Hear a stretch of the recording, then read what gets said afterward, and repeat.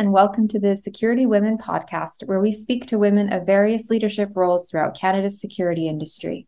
Before this new school year began, I spoke with Danielle Weddapole, who currently serves as Director of Security at Sheridan College and has been a member of their security team for more than a decade. In this episode, Danielle discusses the challenges of managing security on a campus where not only are several thousands of students expected to return for in-person learning this year, but changes in the political climate and strong personal views are expected to play a role in how Sheridan's security team works to keep student spaces safe. Before we hear from Danielle, here's a quick word from our sponsor at Commissionaires. Unfortunately, security has a tendency to be reactive, so proactive decision-making in security can become critical. It can lessen risk if you have a proactive group. You have the obvious ones: securing your building, access control. The list goes on and on with those obvious areas, cameras, things like that. But internal factors become critical and quite often they're overlooked. My name is Lori Brito. I'm the Director of Contracts and Security Solutions with Commissionaires. Please visit our website at commissionaires.ca. Danielle, thank you so much for joining me today. What do you think it will be like to manage security at Sheridan College with more students coming back for in-person learning? Thanks so much for having me as a guest today, Madeline. I'm really excited about welcoming back students in the fall, almost to entirely in-person learning compared with the last 2.5 years. I really have loved watching the smiles of the students and employees' faces lately when they see someone in the hallway.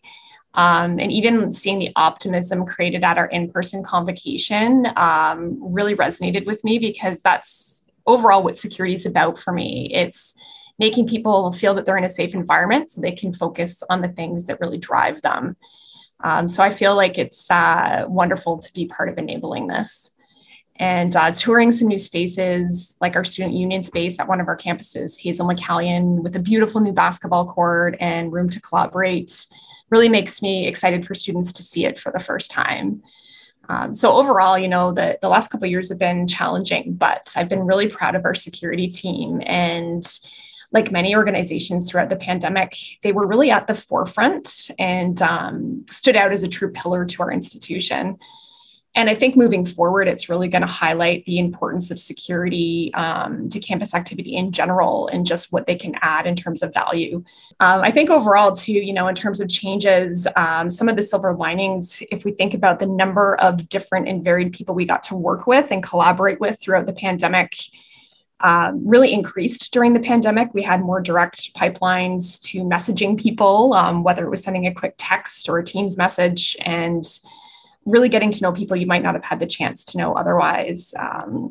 So really overall, I think our team thrives on human interactions and helping people.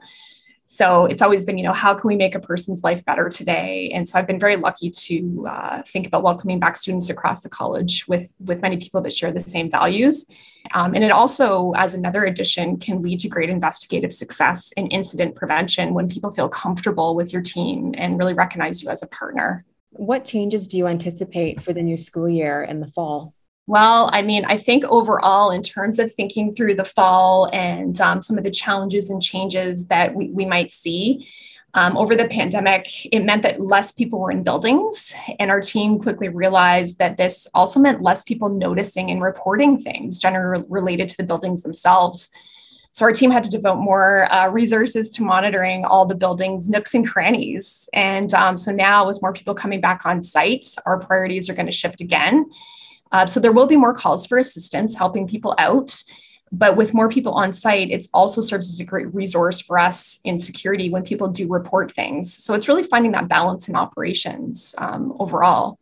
It sounds like the facilities themselves were quiet, yet if you're a member of the security team, you had quite a bit to do. Well, it's about maintaining vigilance and just always kind of recognizing that even in the quietest of times, things can occur, and we don't have that same resource of people walking around. So it's a whole shift in mindset kind of coming back again to busy buildings. And what are the most challenging aspects of keeping people safe on a college campus? So I think, there's not been any other time like this, and it's not unique to higher education, but we're in a very turbulent geopolitical era. And I think it really can impact our heart and our minds, sometimes more than we actually realize. And we do see transference to internal turbulence as people struggle with anxiety and depression. It's also meant that more people have been isolated. They haven't been around crowds. People have differing opinions about public health measures in general. So we've really shifted our focus in security member training to customer service principles, nonviolent crisis intervention, mental health crisis response, verbal de-escalation tactics, because these are needed more now than ever. Our security team also has great resource cards that can link people to access services. And they can even serve as a support 24/7 to people on our campuses. The other part to that is I'm also hugely aware of the health and well-being of our security members because they have such a difficult job. They were the ones enforcing health measures and helping people become acclimatized to what the new normal was for a while. So it's really about promoting a culture of concern and checking in with our teams, offering peer support. I really think based on what's going on in the world lately that we need to anticipate challenges in the way that people treat each other across all businesses. So it's as I said, it's going to be hitting every sector. I think one of the other bigger challenges too is that we can't operate in a silo and we need to be aware of things going on around us. So being aware of local and international climates and the impact that they can have on the people around us so that we can try to help them as much as we can. So kind of knowing what's going on and even the lives of students and faculty members around you might change the types of resources that we can incorporate. And we've been very lucky on my team in terms of gathering situational awareness. We actually have an open source investigative coordinator and a social media manager on the communications teams. And these roles really add value to us for pre-warning about global and localized risks and really thinking through how the virtual space can impact physical security. So it's really kind of looking at that whole picture of security. And I would think probably the other large challenge that I do see is really thinking through change management. When incorporating new technology and how things might look different for an end user and really getting the end user comfortable with utilizing new technology. I think as security leaders, we really need to critically assess if security initiatives from the past are making us safer now, and if there are updated solutions or if something's even still needed. So close collaboration between teams in various realms is very important because ownership can really straddle like the security team, facilities, IT security, and it's really thinking through less traditional relationships and the best way to make things more efficient. So I think we really need to think through technology. Does this solution lead to future flexibility, even if we aren't using all the features now? Even down to things like harnessing tech capabilities for things that we might not have used them for before. So instead of looking at video systems only as deterrence and investigative tools, how can we actually do things like pinpoint outlier behaviors or occupancy maximums with alerts? And how does this help us prevent crimes or assist in compliance if we're faced with an occupancy control situation, again, like the pandemic? And in terms of technologies or security measures that worked in the past but have needed to change to continue working for you, is there a particular example that you could share? I think really critically evaluating where you are, what's worked in the past, but where you want to be, even down to things like your access control systems, panic alarms, speaker clocks and phones, video surveillance. It's all really important for us to be continually delving into the efficiency and effectiveness there. I think also really harnessing tech capabilities. So instead of really looking at video systems as simply deterrence and investigative tools, how can we use them to pinpoint outlier behaviors or even things like occupancy maximums with alerts? How does this help us prevent crimes or assist in compliance if we're ever faced with an occupancy control situation again? That actually brings me to my next question.